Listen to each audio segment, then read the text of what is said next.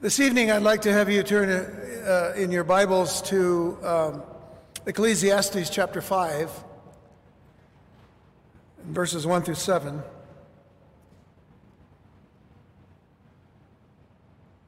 Usually on a Wednesday, I have had plenty of time to kind of look at my notes and meditate upon things, make sure that we're moving in the right direction. Want to make sure that we're going to be receiving God's word rightly divided and all.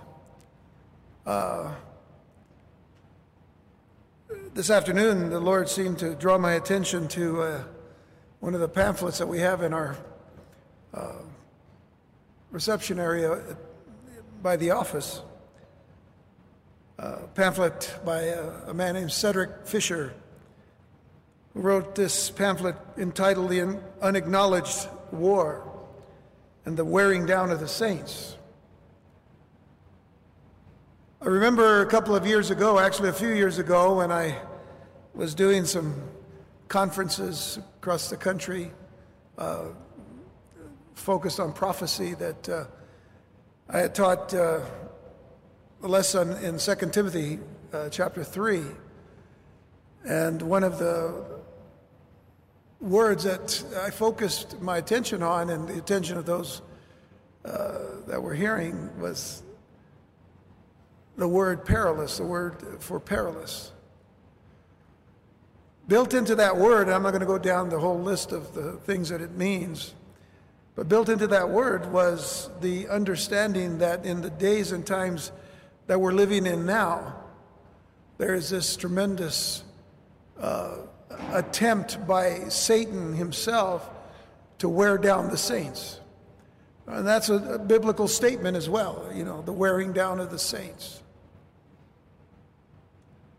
And so the first thing that I read, and I didn't read the whole pamphlet, I read about half of it before the service tonight, but what caught my attention was this statement that was heard by an eyewitness at the 2015 Parliament of the World Religions.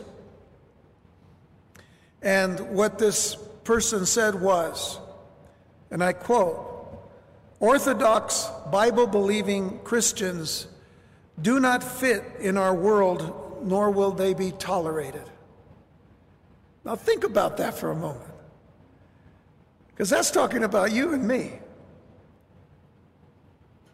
I consider myself an Orthodox Bible-believing Christian. And I would hope and pray that all of you here today that love Jesus are the same. So think about that statement.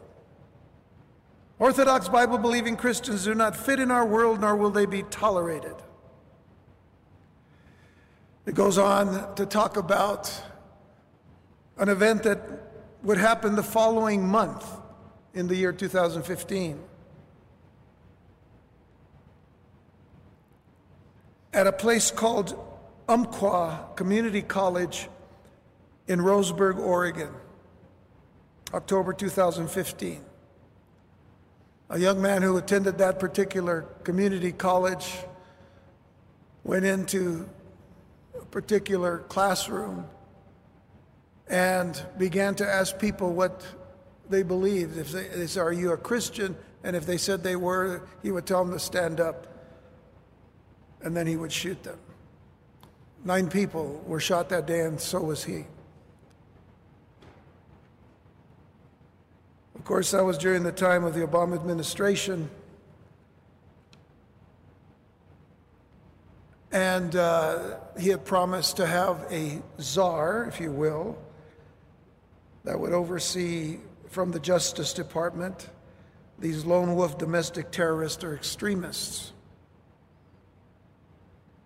What it came down to much later on, when people began to see what was happening with that kind of department, was really targeting of whatever they consider to be right-wing extremists, Bible-believing Christians. I bring that up because if we haven't already learned from The coronavirus pandemic of the past few months and the insanity of the Black Lives Matter, Antifa protests and rioting and lootings that have taken place over the past couple of weeks.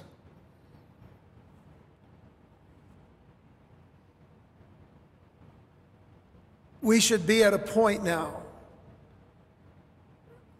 to realize the seriousness of our commitment to Jesus Christ in this world until Jesus comes. Certainly, the Lord has not called us to hide. This particular message, as all of our messages, are going out via a number of different platforms, Facebook, YouTube, Vimeo, our own website and app.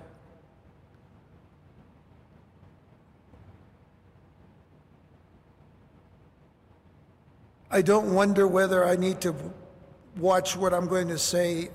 I only lay it before the Lord and say, God, you tell me what to say through your word. And I don't want to hold back, because we can't. Our church, our congregation, our people, our guests from around the world depend on us telling the truth, because there's not a lot of truth-telling going on today. So I brought all of that up because I believe that what we're going to deal with today has to do with what we're doing here tonight. We've come into the house of God, and I pray that we have come into the house of God to worship the Lord and to worship Him in our fellowship and to worship Him in our study. Because the days and times are evil. And we have a mission. In fact, we have a great commission that Jesus gave us. And no pandemic and no lockdown is going to keep us from fulfilling that.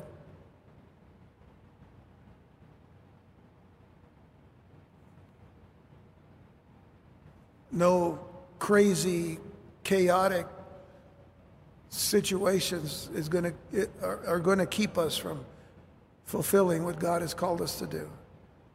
Paul said that we need to fulfill our ministry. He fulfilled his ministry, as he told Timothy in 2 Timothy chapter 4.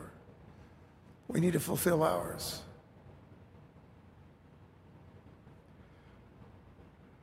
But we need to be serious about our Christianity. We need to be serious about what God has called us to do. In Ecclesiastes 5, verses 1 through 7, and by the way, as I'm sharing this tonight, to those watching, you are here with us. You're a part of this service. You're part of this congregation. So what I'm saying is, when it comes down to it, I'm preaching to the choir. You are here with us. We're here together. That's significant, and we appreciate it. So understand that as I get into this text. Solomon says, "Keep thy foot when thou goest to the house of God, and be more ready to hear than to give the sacrifice of fools. For they consider not that they do evil. Be not rash with thy mouth, and let not thine heart be hasty to utter anything before God. For God is in heaven, and thou upon earth. And therefore let thy words be few.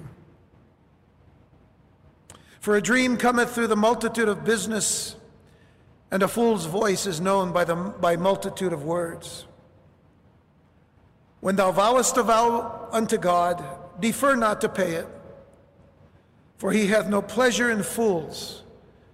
Pay that which thou hast vowed.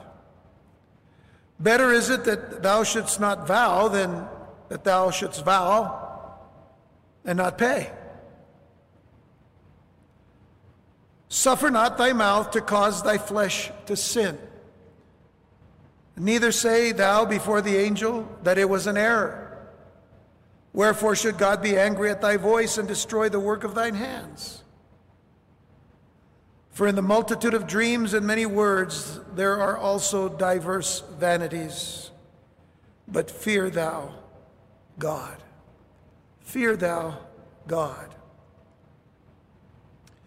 There's a story told about a golfer named Jones who was 20 minutes late at the first tee on Sunday morning.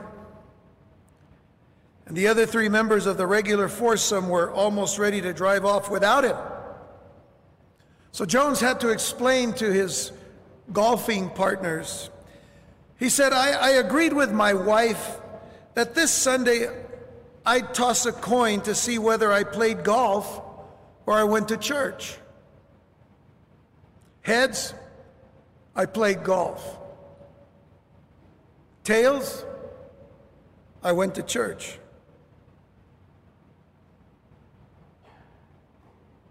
And you know, fellas, I had to toss the coin 43 times before it came up heads.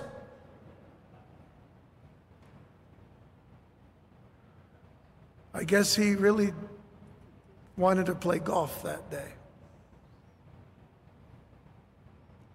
While that story illustrates in a somewhat humorous way the thinking of some professing Christians concerning the significance or insignificance of corporate worship in competitive contrast to personal pleasures, let me share with you a more sobering story, one that is true. In fact, I'm going to share two stories very similar in content. A missionary tells of a woman in India holding in her arms a weak, whining infant, while at her side stood a beautiful, healthy child. The missionary saw her walk to the banks of the Ganges River and throw the robust, healthy youngster to the crocodiles as an offering, and then turned toward home again, still clutching the sickly child to her bosom. Tears were running down her cheeks when the missionary stopped to question her concerning her shocking actions. However, she proudly replied in defense of her conduct, "Oh, sir, we always give our gods the best." I thought about that story. I'd heard it a long, long time ago. And I thought, well, I really want to know that that's what happens there. And that this isn't just a story to kind of, stir sympathy, as it were. So I checked with a missionary group that I'm very familiar with, that ministers, has many native missionaries in India. And on their website, I found this other story. It was about another missionary who was actually a native in India, who witnessed a woman weeping uncontrollably by the same river, the Ganges. And with compassion, that native missionary knelt down and asked what was wrong. "The problems in my home are too many, and my sins are heavy on my heart. So I offered the best I have to my goddess, my firstborn son," she said. With horror, the missionary realized the woman had just thrown her infant into the river. The missionary began telling her about Jesus, about how he loved her and her baby, and about how her sins could be forgiven through him. And the woman said to him, "I have never heard that before," she replied through her tears. "Why couldn't you have come 30 minutes earlier? If you had, my child would not have died."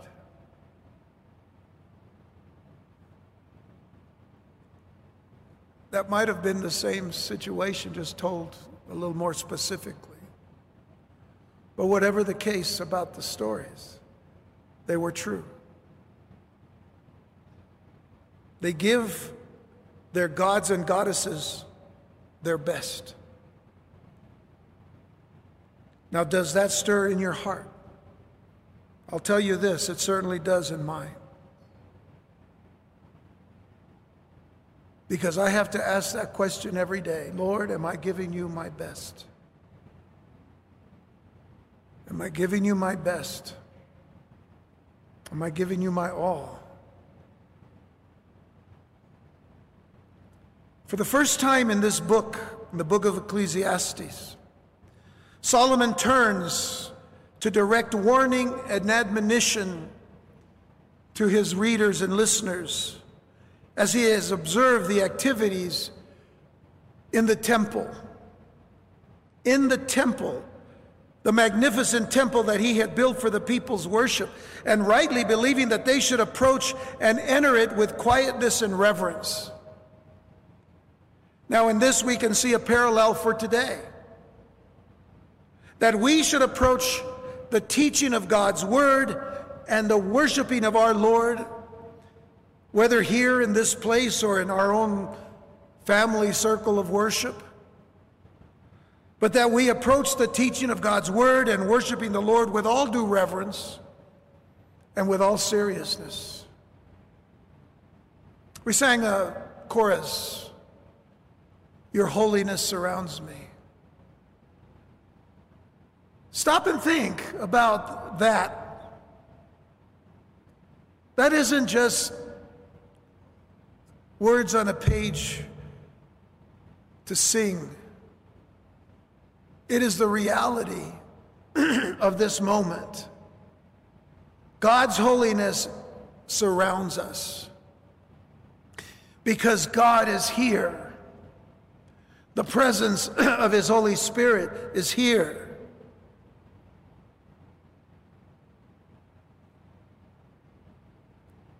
And we should approach Him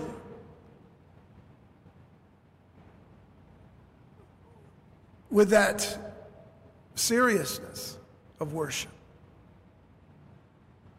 Oh, yes, we can praise God, and we should. We can get excited about the Lord, and we should. But we should always remember that He's holy and deserves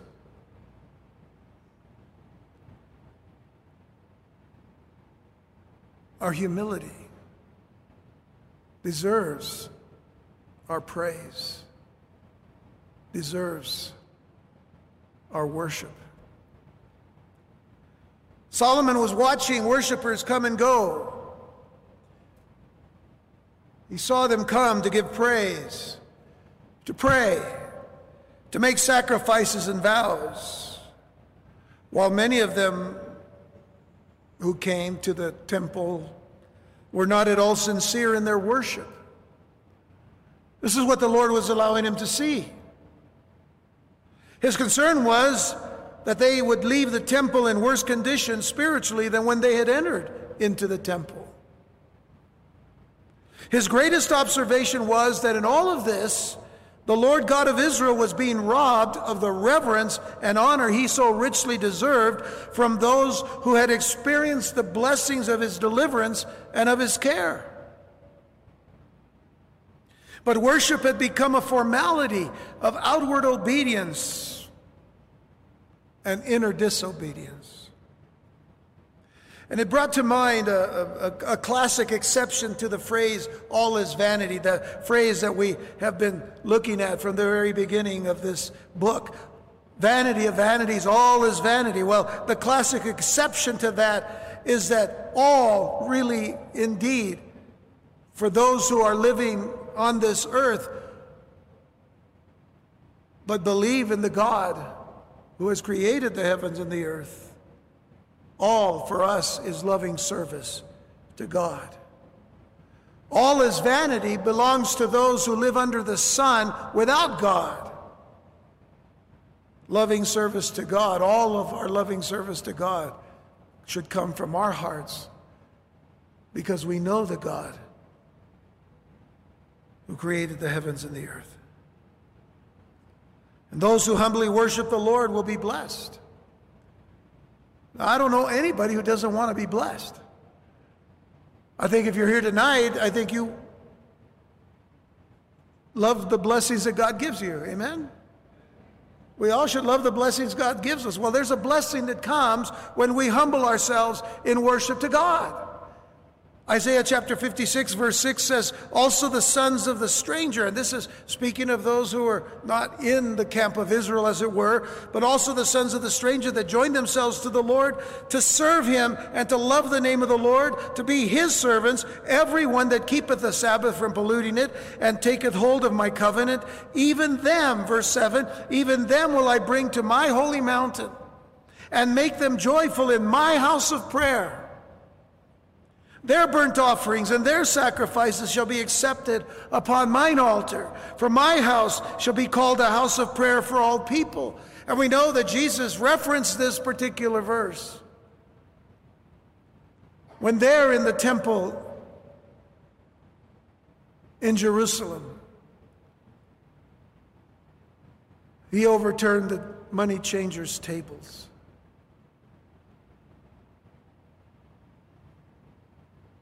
This is a house of prayer. You've made it a den of thieves. The Lord God, which gathered the outcasts of Israel, saith, yet will I gather others to him beside those that are gathered unto him.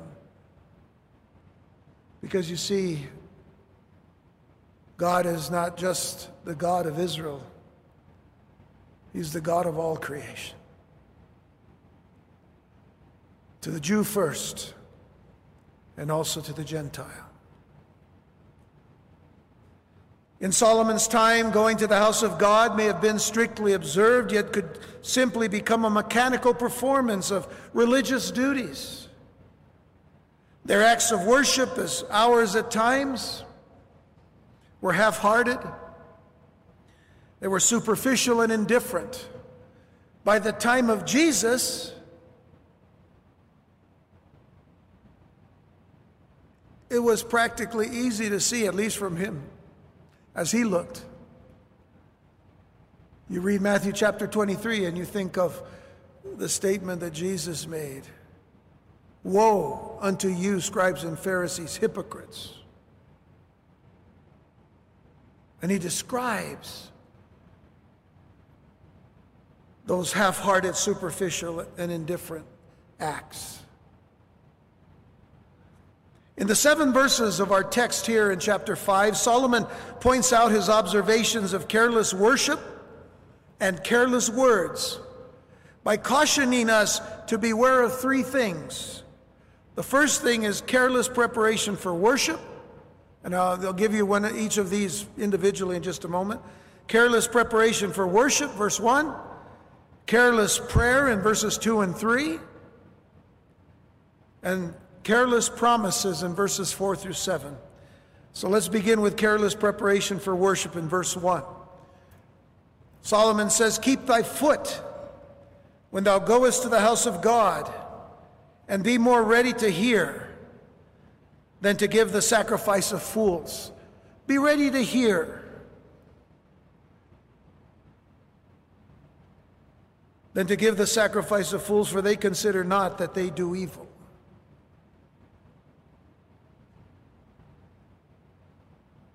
Scriptures tell us, be quick to hear, slow to speak, slow to wrath.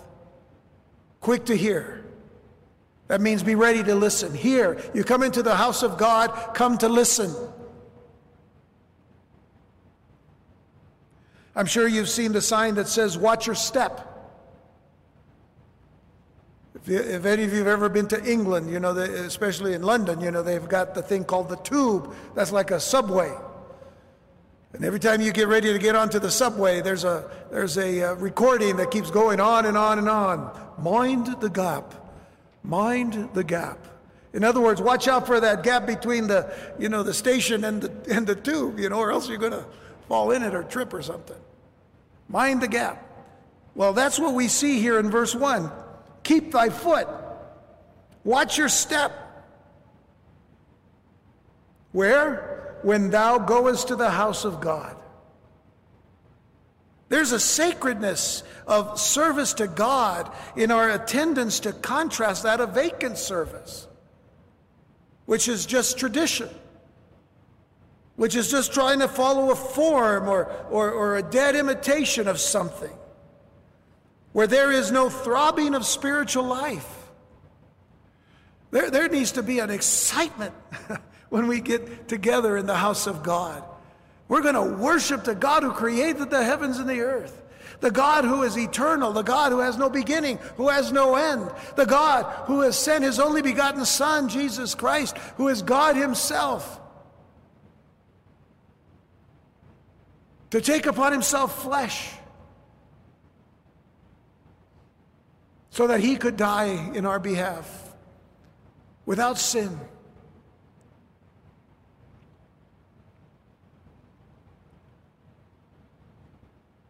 There has to be a throbbing of spiritual life in every believer. It should not be a careless step into an ordinary house. Because our business, listen, when we come in here, each and every one of us needs to understand this. Our business is with the high and holy one. Our business is with the creator of the heavens and the earth. That's... If you've never seen it from that perspective, we need to. Every time we come in here, every time we open his word, it is his word, his words to us that he has inspired, that he has preserved, so that we can have his truth and know his truth. In fact, David makes this abundantly clear in Psalm 5, verses 4 through 7, when he says, "For thou art not a God that hath pleasure in wickedness, neither shall evil dwell with thee. The foolish shall not stand in thy sight. Thou hatest all workers of iniquity.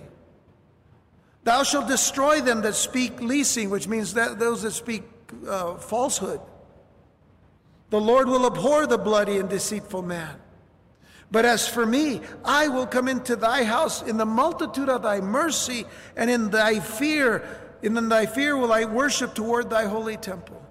In thy fear, in your reverence, in respect, in the awe that you exude when we walk into this place, I will worship toward thy holy temple. And he makes it even clearer in Psalm 89. Psalm 89, verses 5 through 7. "And the heavens shall praise thy wonders, O Lord, thy faithfulness also in the congregation of the saints. For who in the heaven can be compared unto the Lord? Who among the sons of the mighty can be likened unto the Lord?" Well, we know the answer. None can. There's no one who can compare to the Lord. God is greatly to be feared in the assembly of the saints, and to be had in reverence of all them that are about him. Reverence. That is the fear of the Lord. It is to worship him. It is to kiss toward the Lord with all devotion, with all love and mercy. How do we prepare to come to a place like this tonight? I wrote these questions down, but it actually starts a whole lot sooner than when I mention these things. Do we begin to reverence and worship the Lord before we leave home? I don't want an answer. I want us to think about the question. I'm going to church tonight. We're going to gather. We're going to praise the Lord. We're going to have some fellowship. But man, we're worshiping the Lord. Do we begin to reverence and worship the Lord before we leave home? And then do we continue as we make our way to services? That one always astounds me that, I hear the stories, trying to keep the kids, calm in the car. Sit down. Arguing about one thing or another. Then we get to church and we say, "Oh, brother, amen. So nice to see you." Oh. We're coming to worship the Lord. We need to be ready a little bit sooner than that. Are we seeing to it that our hearts are engaged in eternal reality? I think that's one of the major questions that we need to ask ourselves. Are we seeing to it that our hearts are engaged in eternal reality and not in the trifles of the moment? Are we communing with the living God and not only in the company of friends? Because sadly, some people go to church just because they want to be among people, and it's not wrong. I mean, sometimes we need each other. This lockdown has been so destructive. Honestly, I mean, it's been destructive. There hasn't been one good redeeming thing from it. Oh, you might say, well, wait a minute, how can you say that? I mean, people, may not have gotten it if they had gone out, or, this coronavirus or whatever. No. You don't understand. The news media is not going to tell you how many people have suffered by being alone. And some are still suffering tonight because they can't walk out of the house yet. They're afraid. They've put people in fear. Some people have taken their lives. That's not reported. Some people have fallen into Great Depression. And you know what they have to do now? They fall into Great Depression, they can't go see someone, or they can't go to church, be encouraged. But they can call a psychiatrist, and they say, well, we'll just talk on the phone because, we can't meet. God didn't create us to be like that.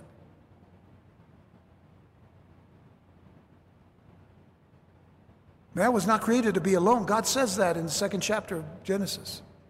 It is not good that man be alone. We talked about that already.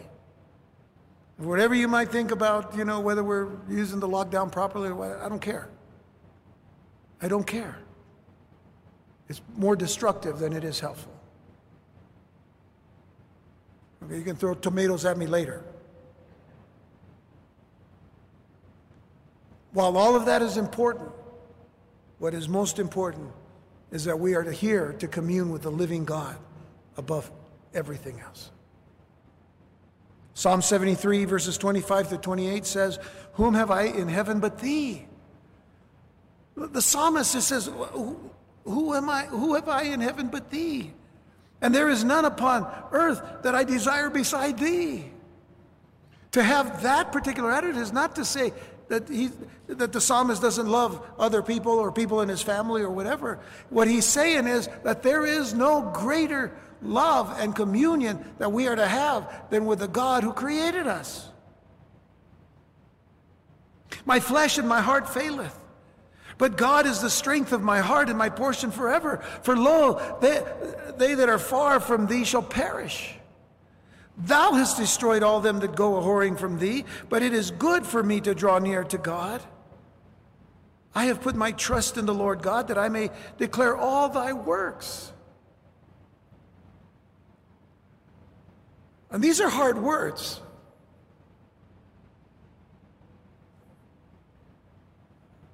These are hard words. But let me say, it isn't the easiest thing to do, to draw near to God, but it is a must. It isn't an easy thing to do, but it is a must. We need to be prepared to worship.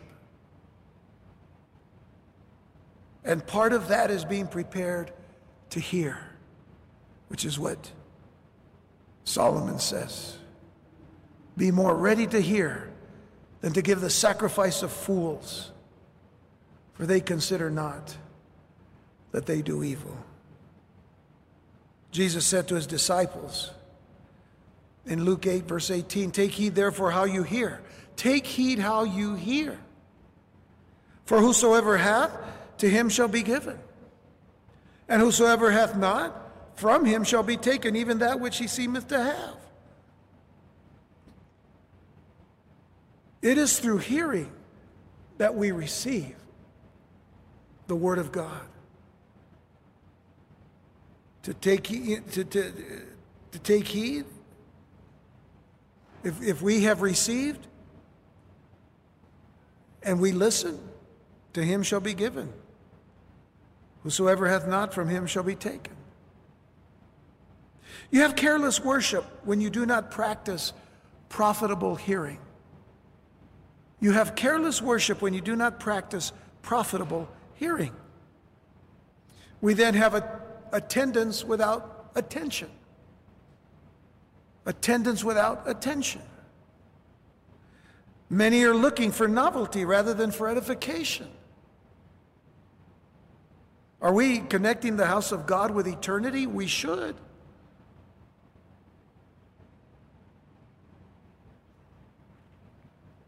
I'm sorry, I know that people have said this, and if you have said this to me, I'm just asking you forgiveness and out front.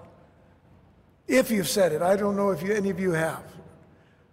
But if you ever told me, well, I have a very short attention span, that's not good enough. You know why? Because we have something better. We have the Holy Spirit who gives us the wisdom to retain and to contain in us. We have to surrender to the Holy Spirit. That's supernatural, folks. We are supposed to be trusting a supernatural God to give us everything that we need. I can assure you, we all have short attention spans. We do. The older I get, the shorter my attention span gets. I have to fight it. I do. I fight it. I mean, just like it starts to happen. No. Because I don't want that to happen. And I don't want it especially to happen when I'm dealing with God's Word, when I'm dealing with the things that pertain to the Lord. Are we connecting the house of God with eternity? Think about the words of Paul in Hebrews 4, verses 1 and 2. Let us therefore fear, lest a promise being left us of entering into his rest, any of you should seem to come short of it. For unto us was the gospel preached as well as unto them. But the word preached did not profit them, not being mixed with faith in them that heard it. Them that heard it.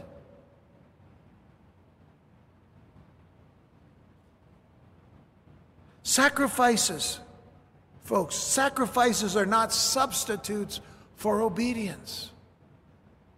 Anybody can give something. But sacrifices are not substitutes for obedience. We have been called to offer up spiritual sacrifices to the Lord. Our bodies, our praise, good works, our broken hearts, and our prayers of faith. This is what we're to offer up to the Lord every day. Romans 12, verses 1 and 2, Paul says, I beseech you, therefore, brethren, by the mercies of God, that ye present your bodies a living sacrifice, holy, acceptable unto God, which is your reasonable service. And that pertains to worship. Our reasonable service is worship. I think I mentioned on the weekend the Normal Christian Life. There was a book called The Normal Christian Life written by a man named Watchman Nee many, many years ago.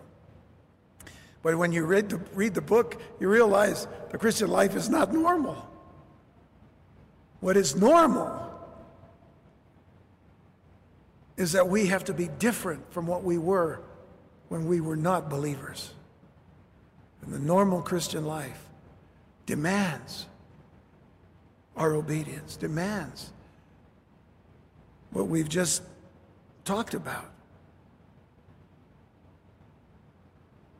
Trusting in the Lord, not being conformed to the world, but being transformed. Going back to Hebrews for just a moment, Hebrews 13, verses 15 through 16. It says, by him, therefore, let us offer the sacrifice of praise to God continually. Notice, it doesn't just say praise, once a week or twice a week. It says continually. That is, the fruit of our lips, giving thanks to his name. But to do good and to communicate, forget not. For with such sacrifices God is well pleased. Notice that the sacrifices don't come before our sacrifice of praise. What we do that will affect others, in other words, to do good, to communicate with others, God is pleased with that, but it begins with a heart that has offered continual sacrifices of praise unto God in worship. And then there's the statement in Psalm 51, verse 17, that David made, the sacrifices of God. What are they? The sacrifices of God are a broken spirit, a broken and a contrite heart, O God, thou wilt not despise.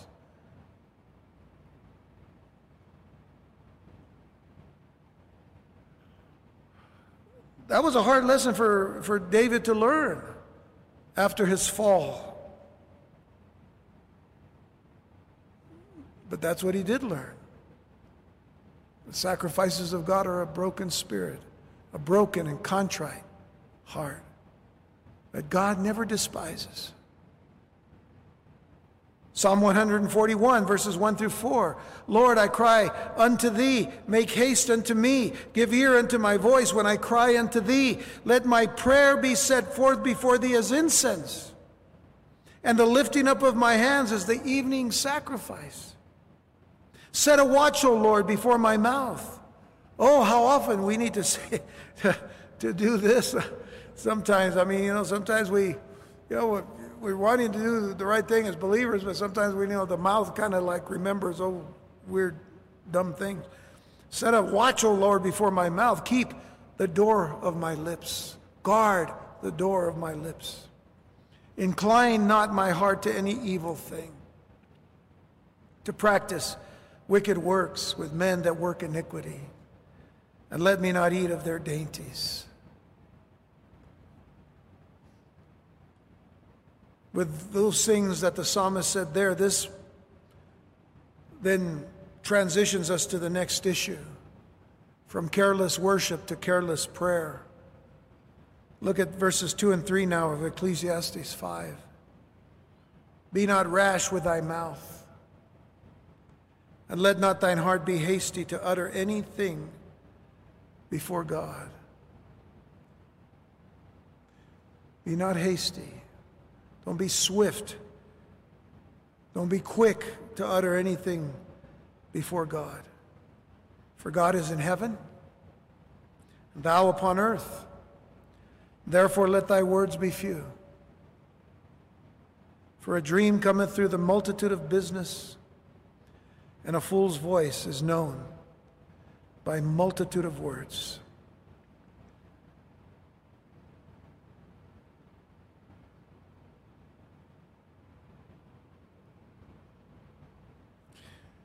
Let me explain that verse first before we go on.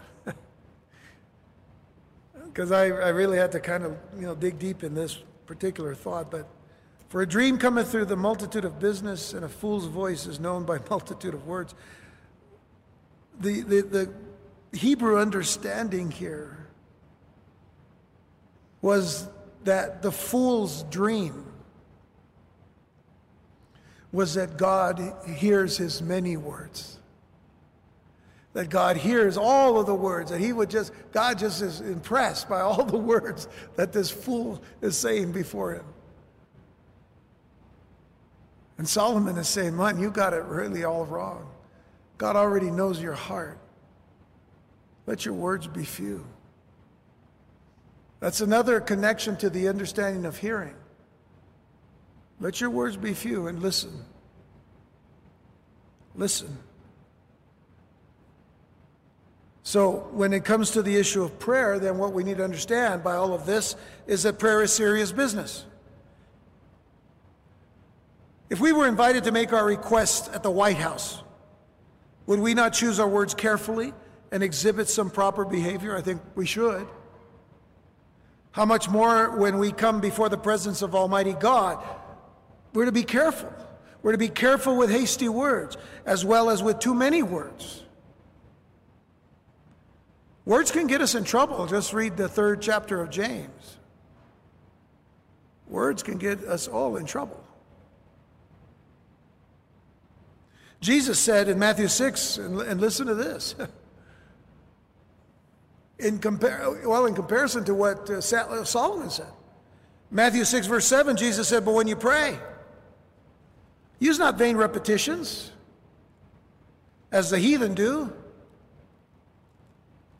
Now, I find that interesting that Jesus would say that. I think he said it on purpose. There are those today who say a lot of prayers, and they repeat them over and over and over and over and over and over and over and over and over and over and over and over again. And what Jesus said was, for they think that they shall be heard for their much speaking. But what are they saying? The same thing over and over and over and over and over and over and over and over and over again. He said, when you pray, use not vain repetitions.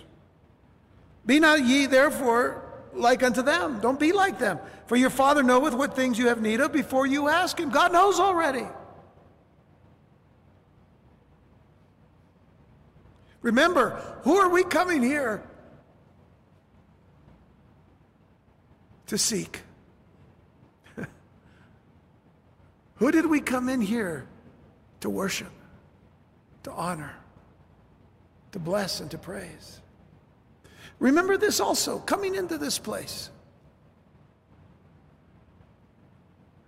We've gotten into this mindset. This is what I'm trying to bring up. We get into this mindset that we come here, we sing songs of praise and thanksgiving and worship, and then we ask one another, pray for me. I'm going through a hard time.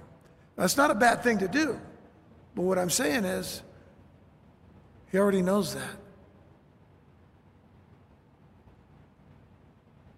You may have asked him for something this morning. It's okay to come and ask him again here. But just remember that he hears us. We come to humble ourselves so that our hearts will be right before the Lord. But we have to be careful. See, maturity says, okay, let your request be made known unto God. If there's something that you need to bring to the elders of the church, as it says in the book of James, you come to the elders if you need prayer for healing, whatever, then, the elders will anoint you with oil, and the prayers of the faith will save and heal. So there's importance in all of that. But the fact of the matter is, we don't come in here first to look up at look up at God, and then later on just look at man. Because we'll pray with you. We'll pray for you and with you. But we're all called to come to God. The door has been made wide open for you, for all of us. So he says, when ye pray, Jesus said, be not ye therefore like those who pray with too many words, for your Father knoweth already what things you have need of. What does that do? It should stir up our faith and trust more in him than in anybody else. So prayer is not reciting a list as quickly as possible so as to rush once more into the round and routine of daily life. If we only pray to impress people, we won't get through to God. John Bunyan, the author of Pilgrim's Progress. How many of you have read Pilgrim's Progress? Anybody? Oh, a few, you're good. John Bunyan wrote this: in prayer, it is better to have a heart without words than words without heart.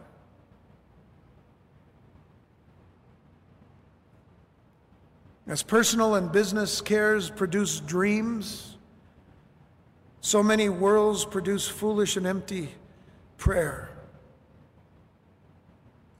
This proverb about dreams, and by the way, this isn't there are books written, and you see them in Christian bookstores, books about dreams and stuff. A lot of dreams in the Bible, but when it talks about dreams here, it's not talking in a good way. So understand that. So this proverb here reflects a mind that is preoccupied with one's own business rather than the worship of God. That's why I said earlier that a fool's dreams are that God has heard all of his words.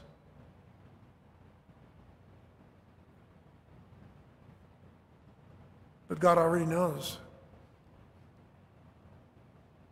And then there's careless promises. Verses 4 through 7. When thou vowest a vow unto God, defer not to pay it. Which means don't delay in paying your vow. Don't put it off. Pay it. For he has no pleasure in fools. Pay that which thou hast vowed. Better is it that thou shouldst not vow than that thou shouldst vow and not pay. Suffer not thy mouth to cause thy flesh to sin. In other words, allow not thy mouth to cause thy flesh to sin. Don't vow a vow that the lust of the flesh may tempt you to break, which is a good way of kind of considering this verse. Suffer not thy mouth to cause thy flesh to sin, neither say thou before the angel. By the way, the angel is a messenger, so that messenger could be someone like back in those days, a priest or a prophet, as it were, or some kind of minister, but a messenger for sure. Neither say that thou before the angel that it was an error. Oh, I didn't mean to say that. Wherefore should God be angry at thy voice and destroy the work of thine hands? To say something and then say, oh, I didn't say it, In other words, kind of really lying. Why should God be angry at your voice and why shouldn't he not be angry at your voice and destroy the work of your hands? And then he comes back to the issue of dreams. For in the multitude of dreams and many words, there are also diverse vanities. So, dreams aren't looked at in a good light here. The last 4 words are what are important. But fear thou God. Fear thou God. So the point of vows here, just in a short form, vows were not required. Understand that. Vows were not required. But if they were made, and that's the point that we learn in the law as well as by Jesus, if they were made, those making them were responsible for keeping them. So we learned this in Deuteronomy chapter 23, verses 21 through 23. When thou shalt vow a vow unto the Lord thy God. Now notice it doesn't say you should, it just says when thou shalt vow a vow or make a promise unto the Lord thy God, thou shalt not slack to pay it. There's the same thing. Don't delay in paying it. For the Lord thy God will surely require it of thee, and it would be sin in thee. But if thou shalt forbear to vow, if you just won't vow, it shall be no sin in thee, because it's not required. That which is gone out of thy lips, thou shalt keep and perform. If you make a vow, make a promise to someone or to God, you have to keep it. Even a free will offering, according as thou hast vowed unto the Lord thy God, which thou hast promised with thy mouth. If you've promised an offering unto the Lord, then keep that offering and give that offering. Making a vow with no intention of keeping it is lying unto the Lord. That's why it is so important to understand what is being said here by Solomon, who saw a lot of people make free will offering or make the pledge of an offering and then never keep it. A second sin pointed out is that of making a vow but delaying to keep it, hoping to get out of the vow. Here it is. These are statements that some people may make. Maybe they've made it. I don't think any of you have made these statements. Okay? Lord, if you answer my prayer, I'll give $5,000 to missions. You're just committed now to give $5,000 because he's going to answer your prayer. Lord, would you take $2,500 instead? Or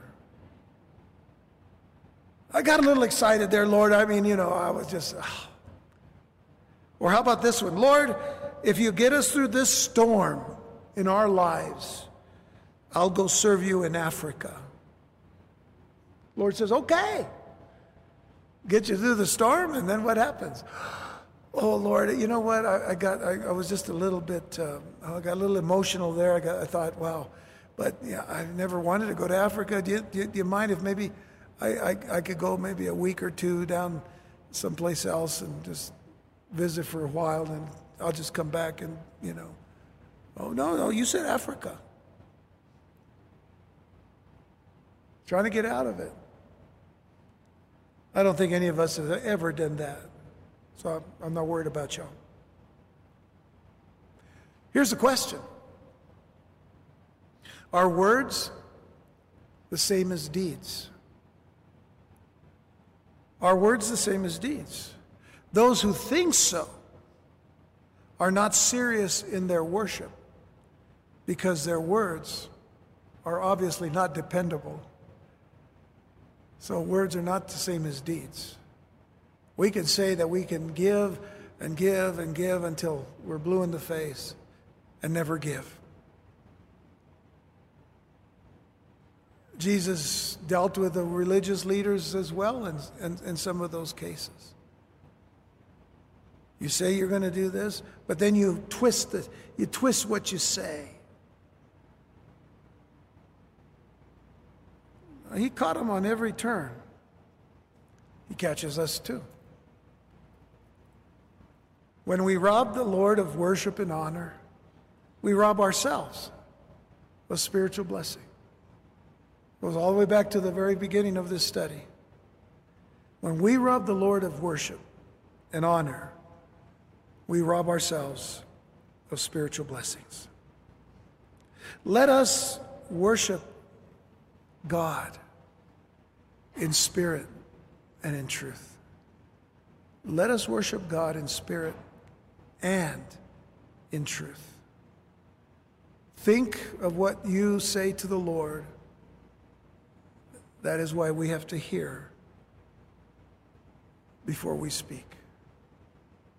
Arthur Pink, a British preacher, once wrote this. He said, "They bring their bodies to the house of prayer, but not their souls. They worship with their mouths, but not in spirit and in truth. They are sticklers for early morning communion with God, but they take no thought about keeping their hearts with all diligence. They boast of their orthodoxy, but disregard the precepts of Christ. Multitudes of professing Christians abstain from external acts of violence, yet hesitate not to rob their neighbors of a good name by spreading evil reports against them. They contribute greatly to the church, but shrink not from misrepresenting their goods and cheating their customers, persuading themselves that business is business. They have more regard for the laws of man than those of God, for his fear is not before their eyes." Oh, that we never be like any of those that are described in that statement. Let me say this. It's supposed to be humorous, but thought-provoking at the same time. Are you ready? It's a poem. I wish you folks would come to church, if only for a visit. For someday they will carry you in, and the Lord will say, "Who is it?" Something to think about.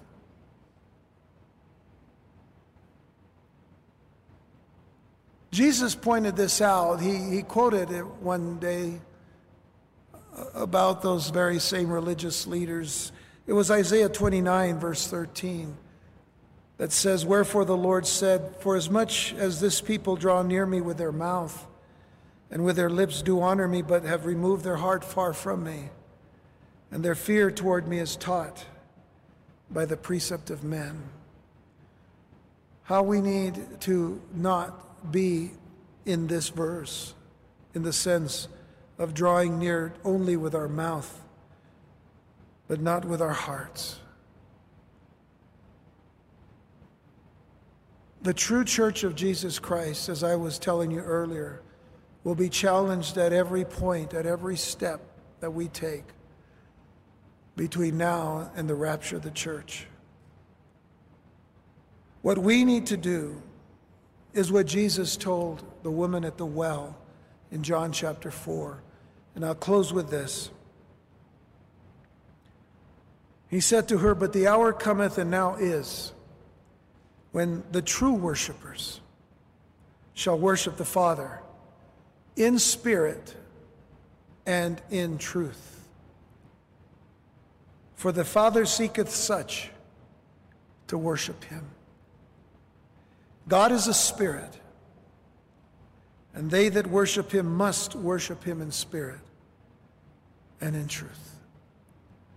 Those of you tonight who are here and those who are watching on live stream, you're here. You've come to worship the Lord. Now, only the Lord knows your hearts. But I trust that God will encourage your hearts. For he knows how you came here. And he knows what burdens you brought in with you, that he wants so readily to lift from you and fill you with the blessings that he himself wants to give you for trusting in him, for loving him, for worshiping him, and for serving him. And again, it is always a joy to be able to be with you, to worship with you, to serve with you, to learn from the Lord with you and from his word. Let's continue to worship God in spirit and in truth. Here's the truth. Here's the Spirit. Let's worship him with everything that is within us.